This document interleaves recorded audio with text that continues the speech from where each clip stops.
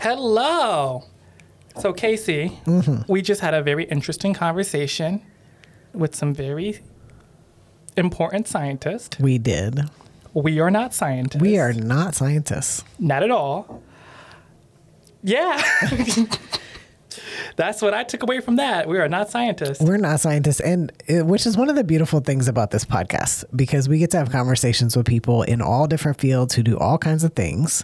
And today we're talking about representation in STEM. We're hearing from a couple of scientists who are working in the pharmaceutical industry and as research scientists, and also folks who are working at the university to try to strengthen pathways and supports for students of color who are pursuing STEM degrees, and to get folks, good jobs out there doing important work. Yes, we talked a lot about some of the barriers that students of color may face entering higher ed, entering the STEM field, talking about experiences in that field. How did people of color find themselves working in the field in which they are, and how popular that market is becoming, and how students of color should pursue it.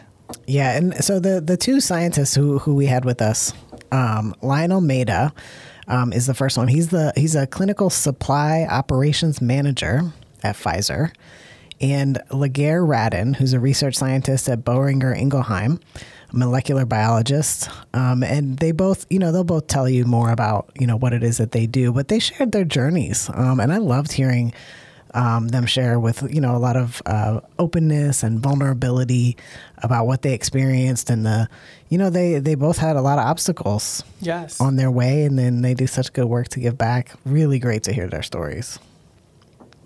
And then we've got two other scientists, Ines Reardon and Peter Demoulas, both of them also longtime educators.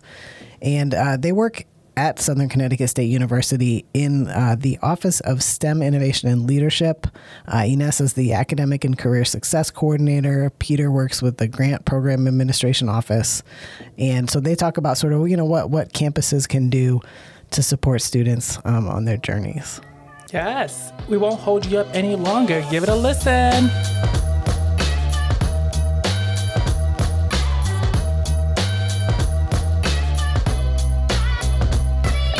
Hello, KC. So we're back having another conversation about STEM once again on the podcast. We are, we had that conversation with my good friend, the cartoonist and biologist, Jay Gardner, who works in cancer immunology. We talked to her, was that season 2? Season 2, yes. Season 2. She talked about her journey. And then since then, we've had a few other sort of tangential conversations about, what diversity looks like in STEM fields, why it matters. But really, I don't think we've taken it on. It's sort of been a side topic, don't you think? It has been a side topic. STEM is a hot field right now, a hot market that really needs more people of color in it. And so today we're going to talk about pathways into STEM. And, our institution has a new program called BioPath, and it sounds like it's catching some headway. Mm-hmm. So we're talking with 4 guests today, folks from campus and also folks who are out there working in the industry, to talk about, what it can look like to support students of color to go into STEM, why it matters, for society, to have diverse folks working out there in science, tech, medicine, all of these areas so important. So to our guests, welcome to the podcast. And I think to start our conversation, we should start with describing what BioPath is. Hi, everybody. My name's Peter. I'm a grant program administrator here at Southern. I've been here 2 years. I've been in education for a lot longer than that. And I've been working with BioPath since the beginning. At the time when it was born, it was actually 2015. I was a teacher at Hill Regional Career High School in New Haven. And there was also, at the same time, a company called Alexion. You might have heard of, moving downtown and, buildings, bridges, a lot going on, huge land development deal. And aside from Alexion, there's more and more bioscience popping up then and still now. And the developers in the city at the time, they're asking the question, how can we make sure that these opportunities, that they're not just in New Haven, right, but they're actually for New Haven? So there's BioPath, the academic bioscience academic and career pathway. And we exist to help build and sustain a talent pipeline to help the students, the residents of New Haven, and help them get the skills, get the network, get the jobs in bioscience here in New Haven. So am I hearing from what you're saying that a model or something that happens in other areas is that a big company will come in and recruit from outside of the state or outside of the area, bring a whole bunch of new folks in, but actually doesn't necessarily serve the population that lives geographically there? I mean, yeah, that's one way to put it. And it's unfortunate because we have so many schools and we can add up all the graduates in STEM in Connecticut and it still doesn't meet the demand in STEM, let alone does it help address the need to support students of color, to support persons of color who can also work and contribute, make meaningful contributions to these companies.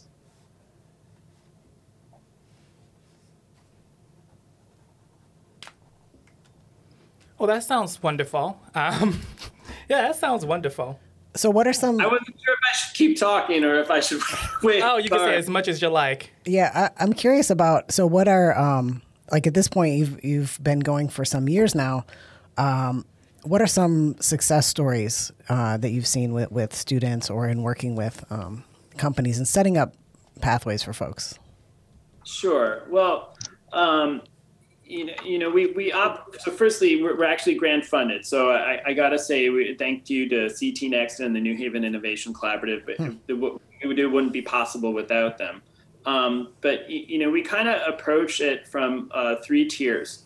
We help students develop the skills, so some non-credit programming, but we've also been involved in the development of new programs, biotechnology program, concentration in biochemistry, on and on, again, addressing the needs of industry.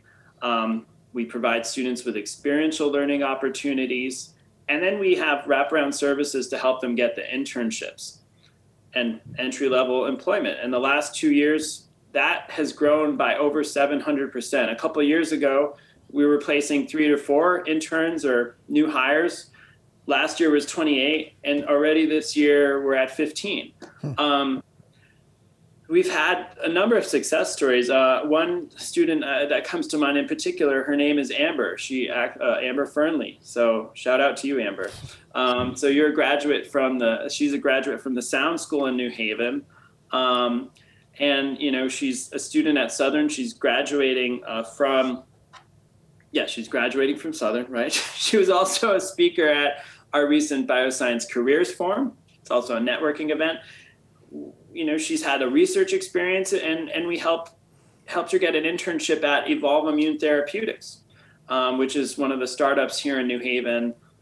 She's been doing some fabulous work and I mean, she busts her tail. What can I say? And I'm just happy to say that we were able to give a little bit of help. Yeah, the Sound School I'm very aware of is a lovely school we have locally. I went to aquaculture, so something very similar in high school.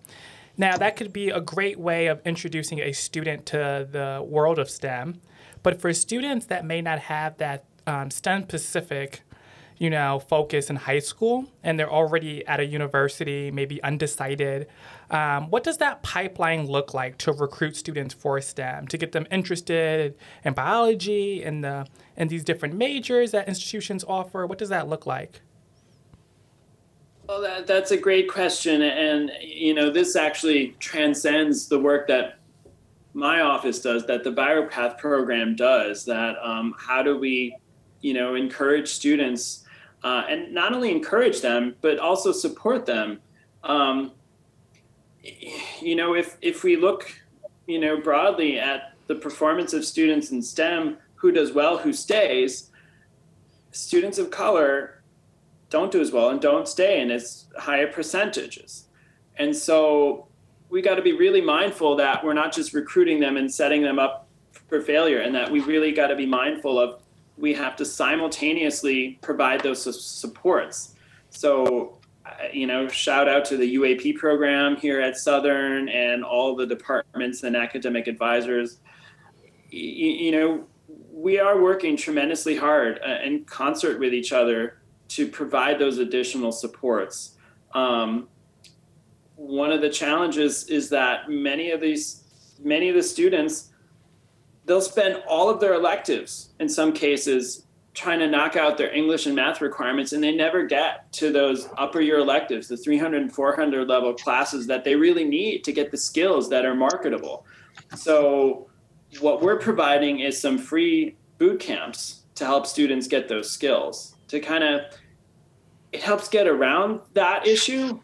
It doesn't solve it in a huge way, but it's making inroads, and we're also pursuing more grant funds to expand it. So that's some of the work that we're doing.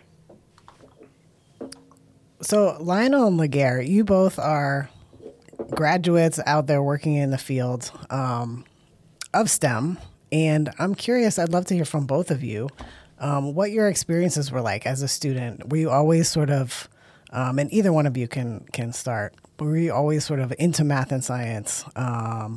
Or is that something, like at what point did you discover, the path that led you to where you all are today? So I guess I'll go first. My name is Laguerre Radin. So really for me, honestly, for the longest time, I actually want to be a cartoonist. I'm a huge comic book anime nerd. It's never too late.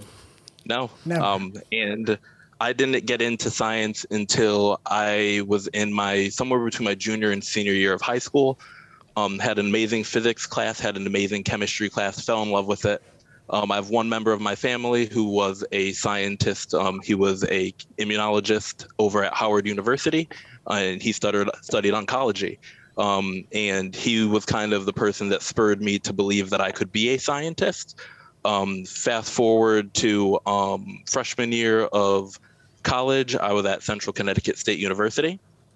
And at the end of my first year, end of my first week of my first year, I signed up and joined a lab as a work study student, working in a mammalian genetics lab, working for who is still my mentor to this day, a man by the name of Thomas King. And I knew right then and there I wanted to go to graduate school, do a PhD, everything like that. I spent my 4 years working for him. He actually ended up hiring me to work in his lab. So I did that. That was one of my extracurriculars for 4 years of college. I was able to get 2 publications out of my work there. By the time I graduated, I was able to graduate with departmental honors and so on. Started a PhD program at Wesleyan University. Unfortunately, lab closed down. It didn't pan out. Ended up going back to Central to finish up my master's, and at the same time was working, and then got a second master's from Penn State, a graduate certificate in computational biology and bioinformatics. Started working at Boehringer Ingelheim as a contract employee, working in respiratory diseases. Then went to Regeneron and worked in their subcloning division, humanizing mouse genes in order to get human antibodies for tools to fix various diseases. And then came back to Boehringer, working in cancer immunology and immune modulation, really figuring out ways to restore immune tolerance, working both in autoimmune diseases and oncology, and jumped from there into biomarker discovery work in immunology and respiratory diseases again. And oddly enough, never considered going back to finish my PhD, but in January, I will be going back to wrap up my executive PhD in molecular biology and biochem. So I've kind of veered all over the places, from being, super into art and things like that, and then ending up finding my way into science and kind of just jumping headfirst into it. Very impressive.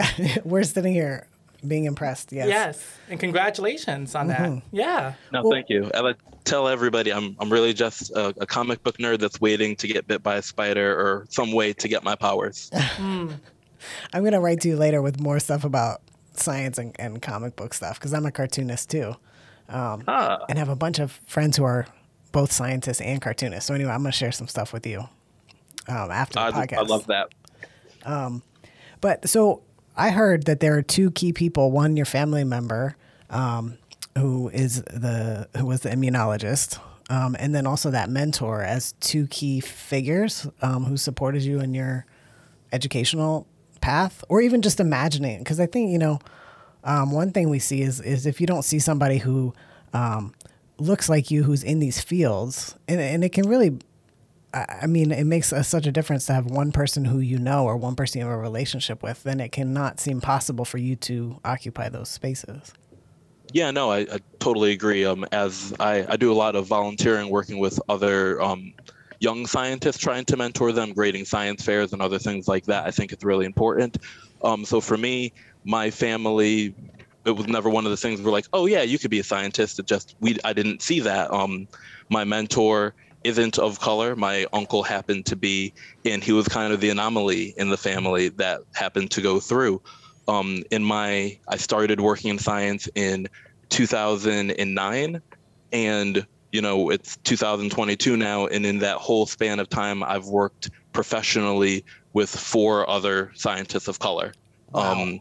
The STEM field, when you look at the breakup of scientists of color, both male and female, it only falls between 3 and 6%, which isn't a lot. So I think one of the big drives for me career-wise is to really be one of those people that can be an example. I've gotten more times that I can count, you don't look like a scientist. And a scientist doesn't have a particular look. It could be any particular person that has a drive to be curious.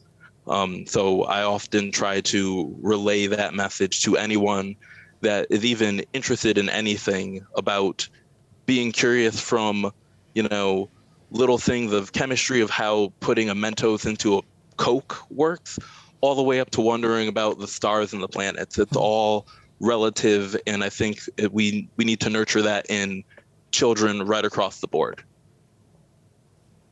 Absolutely. Yeah. But wow, those statistics are surprising. They are. They're not, but they are. Right. Yeah. And Lionel, what was your educational journey like? What kind of path did you take? So mine was a bit different. I've always been into science. Been doing science fairs when I was in elementary school, living in Hartford since first grade.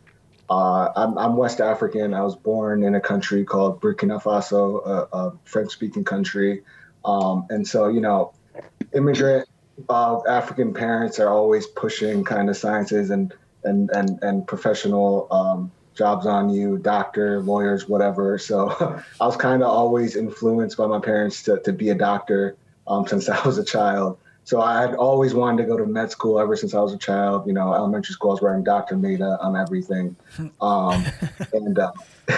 So yeah, it was, and I had doctors in my family in Africa. So it was never in my mind that I never thought I couldn't be a doctor, and it really wasn't until I got to middle school and high school. I went to Farmington High School. I went to a good high school at the time, public school at the time. When we started busing in more kids from Hartford, more Black kids from Hartford, those became my best friends in middle school. And they would ask me, like, I can't believe you got all these science kits. Like, I can never do this. I can never do chemistry and whatnot. And that's when it really clicked, like, wow, there really isn't representation of Black people in these fields.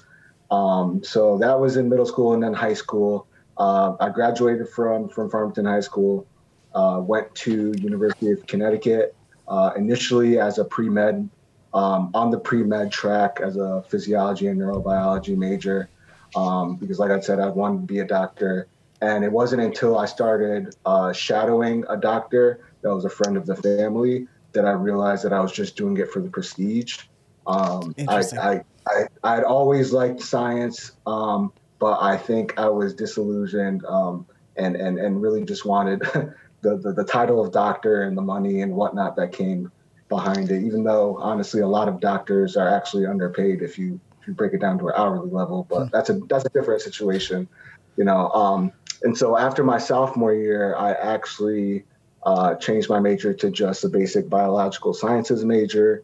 I knew I still wanted to be in the STEM fields, and it was around my junior year After I actually had done undergraduate research experience.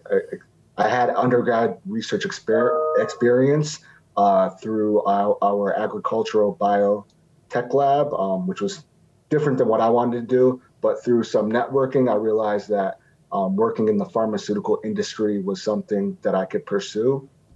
So I started looking into that, and through my father's network, actually, he connected me with another family friend who was doing a fellowship at Pfizer at the time. So once I graduated from UConn with my bachelor's in biology, I actually connected with him, and he brought me on site to Pfizer at Groton, where I connected with more professionals there. And it wasn't until I think it was 9 months after I'd graduated. So during that 9 months after I graduated, I found a job at UConn Health Center working as a data research assistant in the Center of Aging over there. And I was also working at night as a part-time supervisor at UPS. But it wasn't until after those 9 months that I was able to find a job online at Pfizer to apply for. And when I found that job, I reached out to one of the connections that I had there, who actually knew the hiring manager and was able to vouch for me. And that's how I pretty much got my foot in the door at Pfizer, working as a bench scientist in the drug product development lab there, doing a lot of material characterization on different powders, developing different formulations that we would use later on in clinical trials and whatnot. So that's how I got my foot in the door. I did 2 years as a contractor there, and then I was referred to full-time. Well, I was always full-time, but I was a contractor at the time. So after 2 years, I was referred by another senior scientist, to transition into a colleague role at Pfizer over in drug safety research and development. And over there, I did formulation work for preclinical toxicology studies. So I did that for about 4 years until I was referred for another position to manage packaging and labeling activities for our clinical supply chain. So for that time, I was pretty much just ensuring that the pack and label of all of our investigational drug product was done properly and in a timely fashion, according to all regulatory standards. And then we would ship those off to our clinical sites across the world. And recently, I just transitioned into another role as a team lead, leading our systems group within clinical supply operations. And that's where, we're looking for more innovative solutions for the business to kind of reduce our cycle time around packing and labeling these drug products so that we can get them out quicker. Ever since the pandemic hit, and we ended up coming up with these light speed programs where we quickly turn around the drug products and distribute them to the clinical trial. So we're always trying to work faster and think ahead. And so that's what my team is currently doing, trying to find more innovative solutions within our systems. It's interesting that, like, hearing both of you having, like, within the field that you're in, you've done, like, many different kinds of work, it seems to me, in, like, a pretty short amount of time. And I really appreciate your sharing about how you thought you wanted to be a doctor, and then you shadowed one for a while, and you were like, I don't know, because I think a lot of times people get on a path, and whether that's pressure from family or from school or from themselves, and then it can be difficult to deal with when, disappointment either that you have or other people have, when you realize that truly, and it's a good point to realize that once you, like, if you already are a doctor, that's a different problem. But to share the fact that we might have an idea, we might get on a path, and there are ways that we can, take the education we've gotten and actually find our right place that makes us happy, and it's like the fullest, contribution that we can make, as opposed to just doing the thing that we were sort of set towards. Yeah, absolutely. And there's definitely a big sense of disappointment from my parents at the time. I think Dad told everyone in our family and all their friends that I was going to be a doctor. You know what I mean? Boy. Yeah, you need to take it I back. could just imagine. Right. Yeah. So yeah, and there's a bit of a sense of shame on my end, but I never felt like I wasn't going to succeed in anything. You know what I mean? So I knew I'd be fine. At the end of the day, like, yeah, of course, my parents and I we're fine. That went over. It's fine. It's fine now. I quickly found a job at Pfizer. I stayed on the right path. You know what I mean?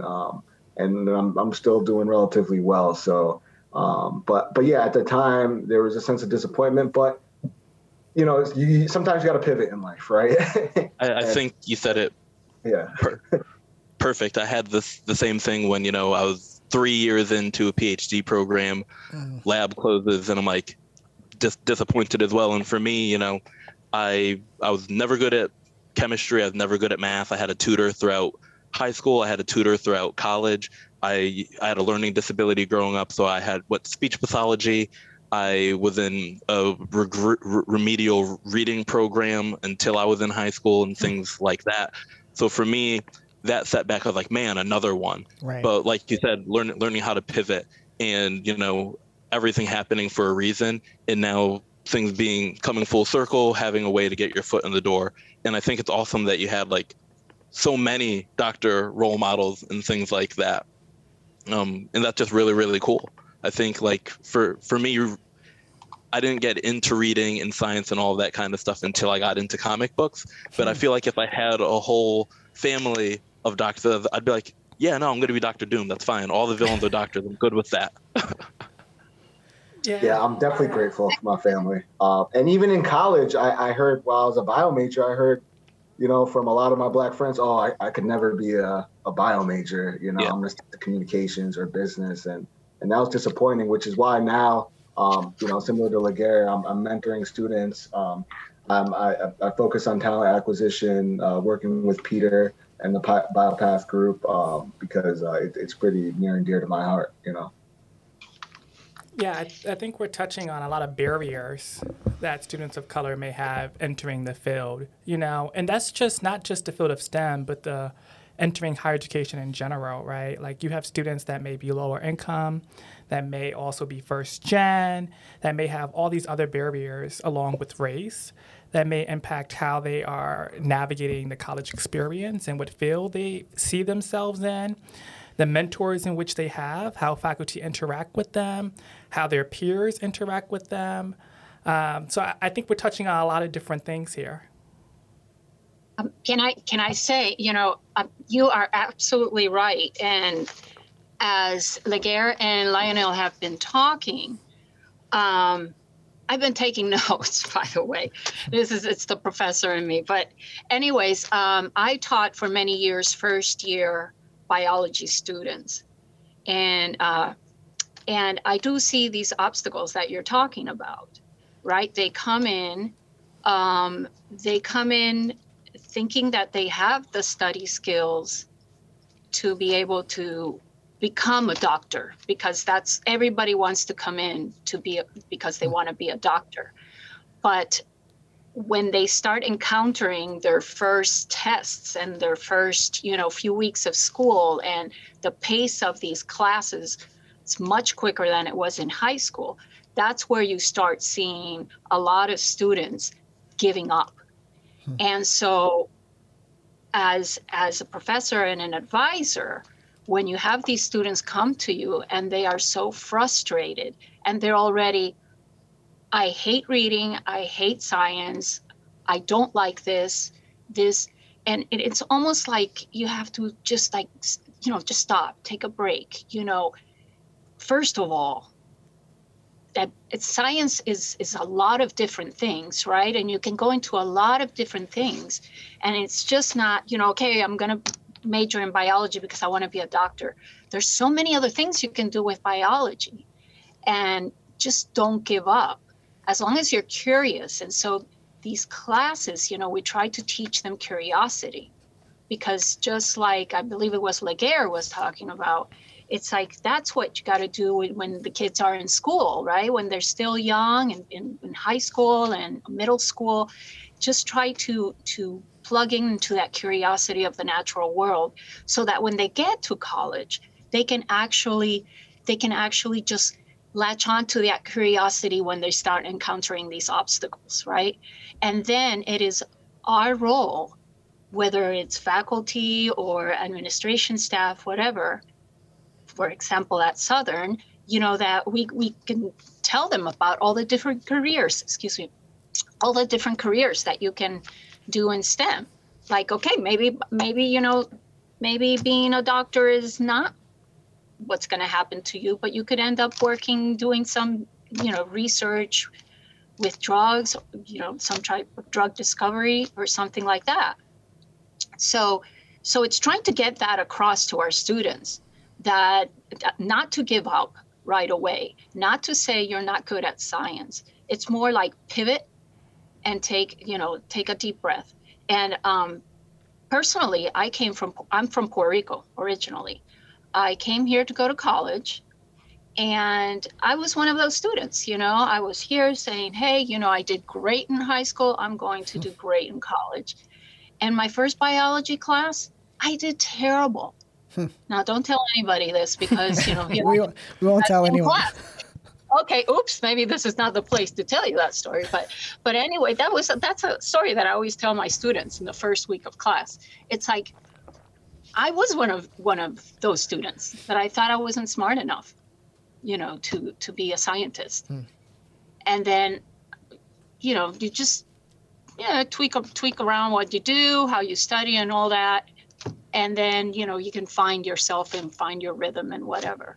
So, but I guess I'm going on a tangent here, but everything that Lionel and Laguerre have been talking about, I have seen that as an advisor and as a professor of many years. I have seen that. And that is great to hear role models saying, hey, I went through something like this and I was able to pivot.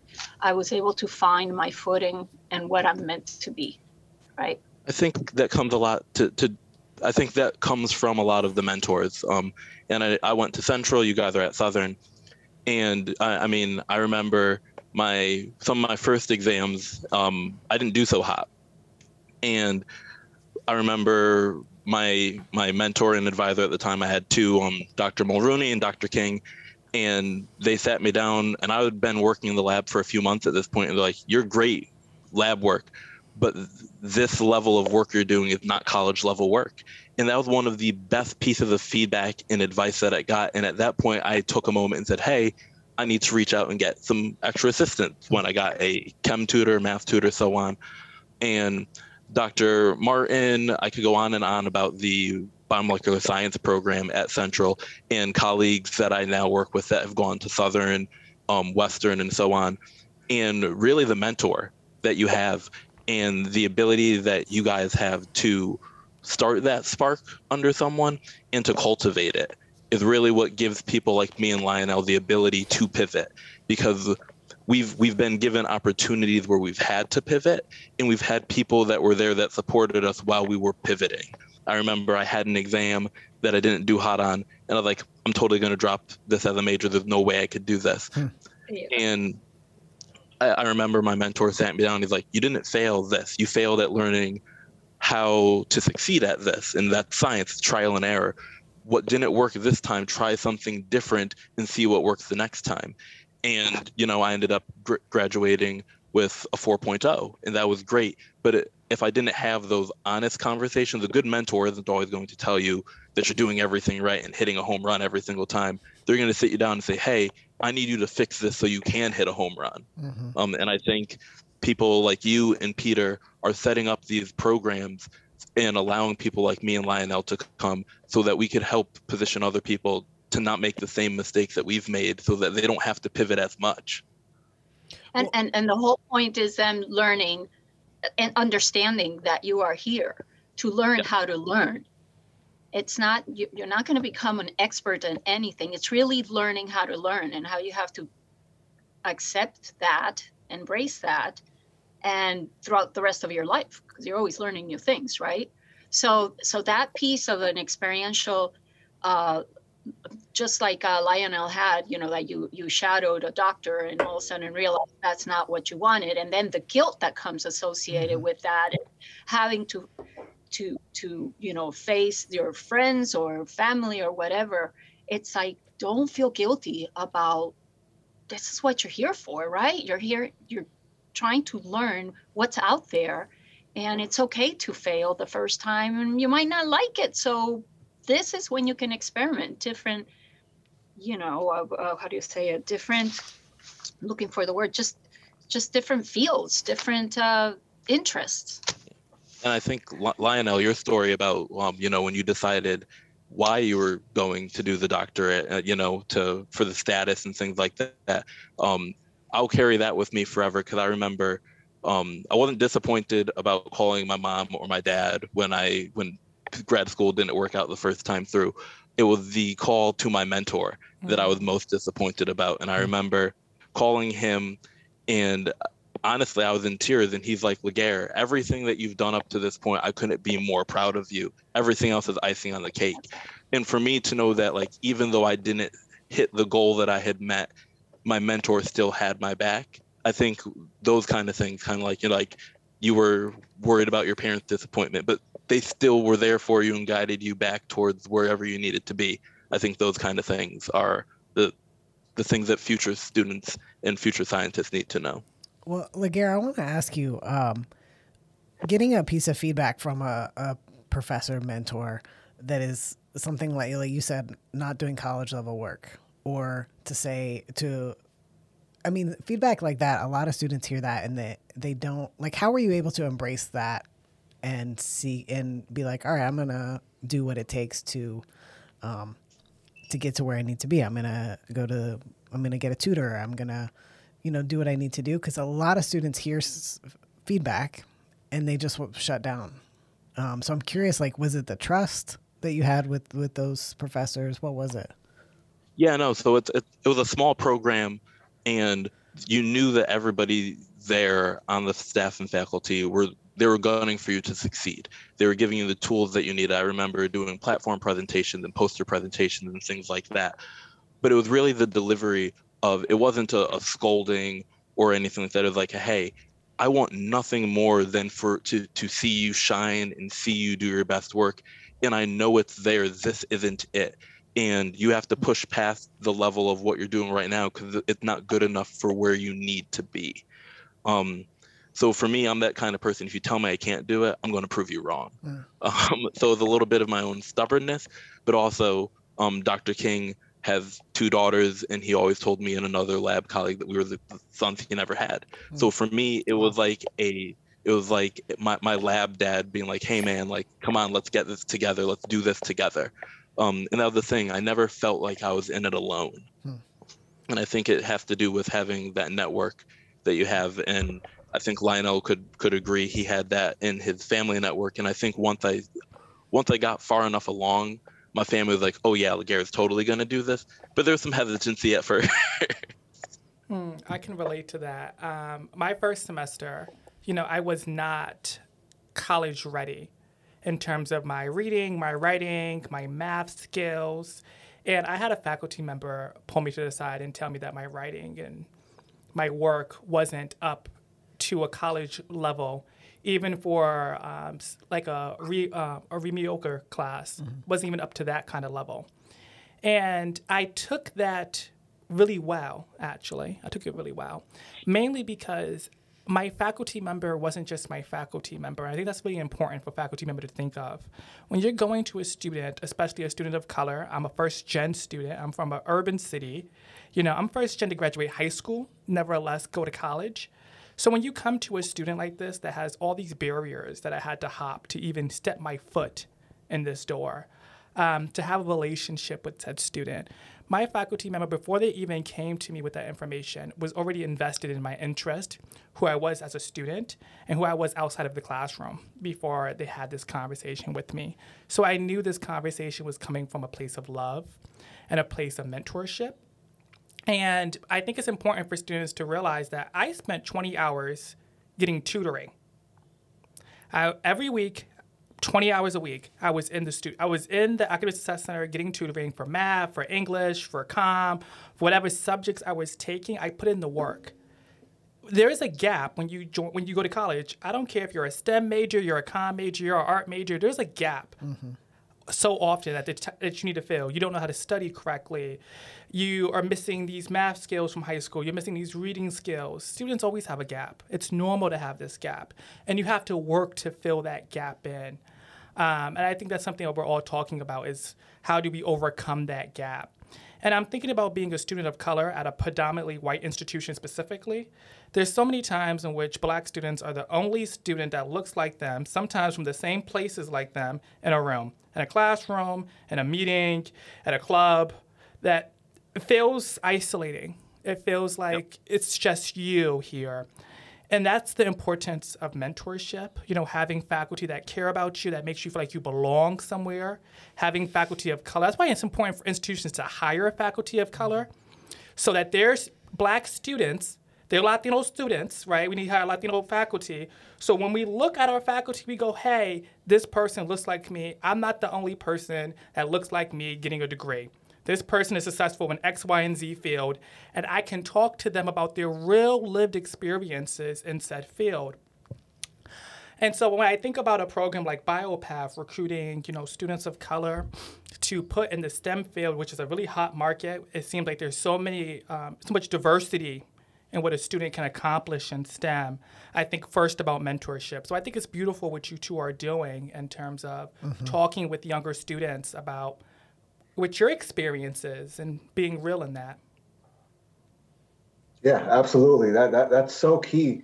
And honestly, and then there's, you have the people like Laguerre, who, like you had said, you had struggled up until high school, then graduating with a 4.0 and whatnot, and never being into sciences until high school.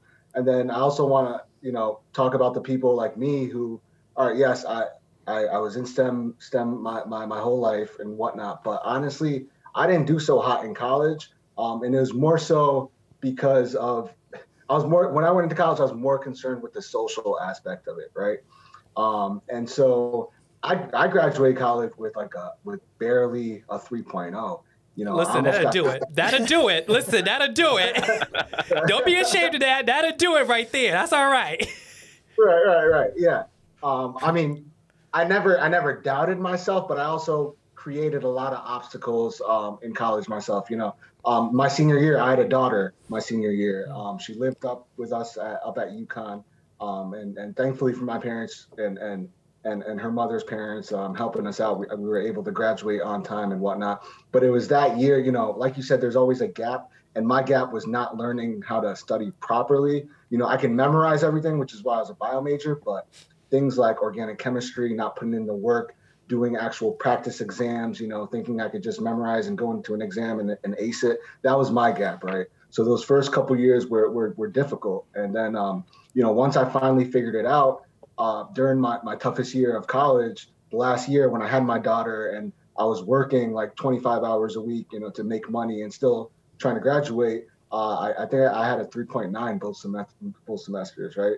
And it was really just figuring out how to fill that gap, how to study properly, seeking guidance, constantly going to office hours. I wasn't doing that my first two years at all, So I definitely want to shout out those kids that, who feel like, all right, they're kind of floundering in college. They got 2.75, they got 2.5, but as long as you're resilient, you can make it. You know what I mean? That's really what it's about. And that's what I always tell those kids. Like, you don't have to have a 4.0. Of course, do the best you can. But if you graduate with lesser than grades, you can still make it in this world, And I think that gap that you had was the same gap that I had. I knew how to, I was a TA for a while in graduate school. And what I would tell the students when I was teaching in class, I'm not going to teach you regurgitation learning. I don't want you to spit facts back to me. I think the best thing that I learned in college, in graduate school, is how to think critically. I want to see you take these concepts and apply them to something else. And for me, I was very shy and reserved my first year at school, and my dad did not go to college. My dad's father passed away when he was 13, so my dad's been working for a long, long time. So growing up, I had no option but to go into the military because I come from a military family, or to go to college. That was it. So when I made it into college, it was, I have to make something of myself on the other end. So I threw myself into a lab right out the gate. I was a college athlete. I did track and I did swimming. I was an RA. I did student government. Oh, wow. I knew that I knew that I had to do as many things as possible to get myself from behind the 8 ball, so that when I was putting an application, it wasn't just, oh, here's a person of color compared to someone that's not. Here is an amazing student. Here's someone that does extracurriculars. Here's someone that has the grades to outperform somebody else that has connections and knows people, because I knew nobody and had no connections to anything. I agree So with that. that was the mindset that Good point. I went in with. Well, and I think, right, that's being black in this country, being a person of color, you know, it's that mentality of, you know, you got to work twice as hard to be half as good, right? Mhm. Even though I had mentors my whole life or whatever, you know, I knew I was a black man in this country. My parents, they made that clear that I always had to be twice as good, right? You have to prove yourself every room that you walk into. And I think this right here for me, you, outside of one other male of color that I've worked with, you're the only other male scientist of color that I have a relationship or rapport with, that I can have these kind of conversations with. Wow. And that's after working since 2009. You know, yeah, and I feel for you, man, because at Pfizer, when I first started in 2012, there was like 5 years where I was the only scientist under the age of 30. You know, like I think it wasn't until I was in my late 20s, I'm 34 now, until I was in my late 20s that I saw another young scientist there. Yes, there were some older male scientists, a handful. There was a lot more black women there. You know, I mean, I think the data shows that black women historically do well, better than black men in STEM and whatnot. But yeah, there's just not enough. So I definitely hear you. I hear you. Yeah, even the ones that I know, it's a handful. It's a small handful. I'm 30, and I've had the privilege to work with 6 total other scientists of color, and besides, the only one of them was a male. And so, you know, for me, I think BioPath being able to also connect professionals to each other, that's another special thing that it does as well. I mean, we're all about forming a community, right? A network. So that's what we're trying to do. We're trying to change that landscape. And same with Latinos, you know, we got to get them in there also. And for whoever students are listening to us, I mean, think of college as this big buffet, right? You got to go and serve yourself. You know, you got to get the help that you need when you need it. There are resources to help when you're running into those obstacles in your courses. You know, use the resources that we have. When I went to school many, many, many years ago, it was a sink or swim. We didn't have the resources that all of you have now, starting with faculty and all these programs, amazing programs that we have here to help our students. So that's what we're here for. Yeah, and to speak to that, that's where Pfizer is. I will say Pfizer is very good at that. We do have colleague resource groups. So I'm talent acquisition pillar lead for our global Black community, and we meet frequently. We hold events. The GBC at Pfizer is constantly leading the discussion on minorities and people of color in the STEM industries.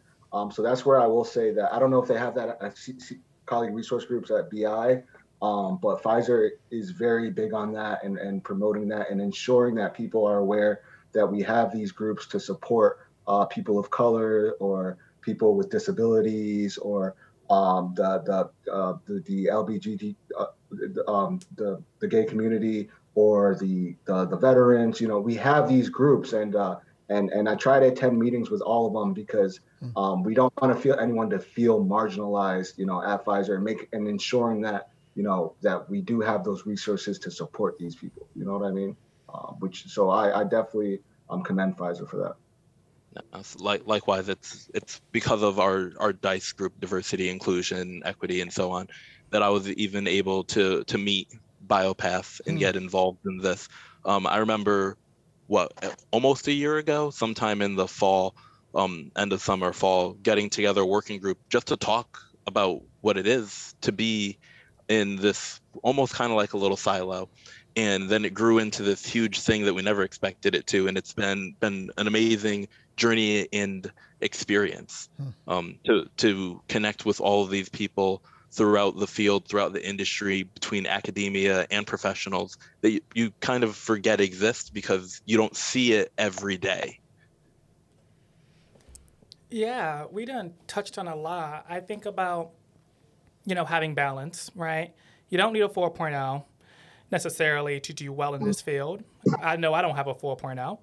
I'm also and not frankly, in STEM, but once you graduate, people don't care so much about No. In fact, they don't care at all. They're No. like, "Do you have a degree?" I don't Okay, great. recall my GPA. Yeah. Do you have a reference? Okay, good.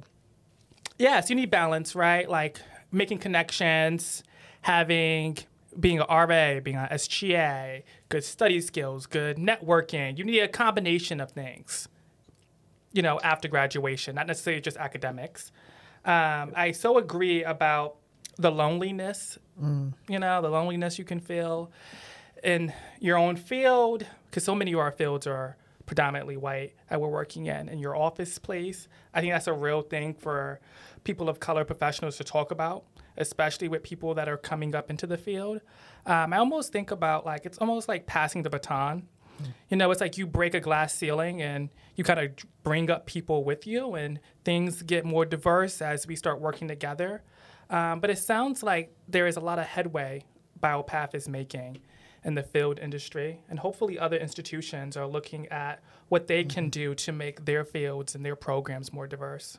And it really, I get the picture of sort of an ecosystem talking to y'all, Lionel, when you're talking about the kids that used, your friends in middle school who were like, I couldn't do that. And that's a common thing that folks are thinking, and that, there are intervention points like the mentor work that you all do very early on. And that has to be a part of it, because you can't have folks who are arriving at college and then have to get over a lot to be like, well, I never thought I could do this and now I'm going to do it. That takes a whole lot of work, mentally, emotionally, et cetera, to get there. And then there's the piece about connecting folks who are already working in the industry. So it really is sort of a whole systemic thing. And, there's the piece about, supporting individuals, creating community, but also how important it is to have a diverse set of scientists in the biomedical sciences, in technology, that who is working in these fields matters for our society. 1000%. Yeah.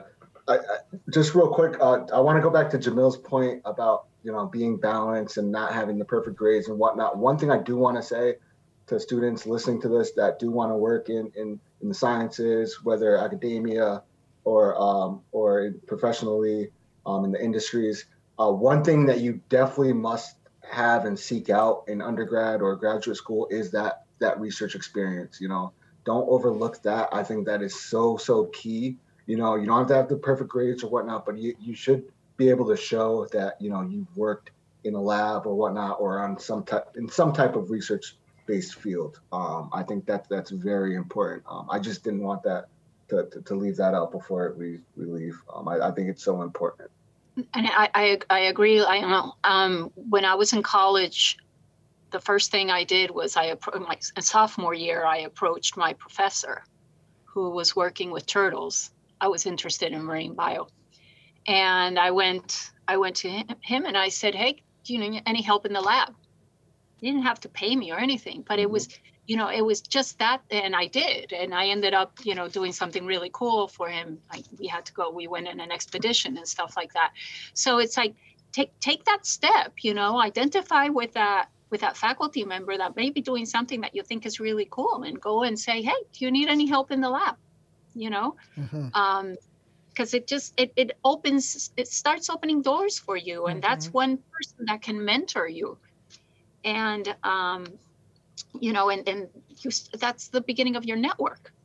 Absolutely. And as you guys say, when you get out there to look for a job or whatever, they're going to look at you holistically, not just your GPA, right? And I think That's spot on, and you know, it's been drilled into me since I was a kid. Experience will beat anything. You could have straight A's but have never held a pipette in your hands before, and someone that might have B's and maybe a couple C's, but their pipetting game is strong. That experience is worth more than anything that your grades can do for you. And I think I commend any program that gives students a hands-on opportunity to do independent research and actually learn those skills. Yes. Pipetting game is a new one for me. Yes. Yeah, looking at students holistically. That's a good place to leave it. Yes. So thank you all. Well, thank you for joining us today. Really important conversation. Great work that y'all are doing. And hopefully we'll continue this conversation and see you on campus soon. Yes. Great. Thanks for having us. Thanks for having us. Yeah, this was fun. Pleasure. Appreciate it.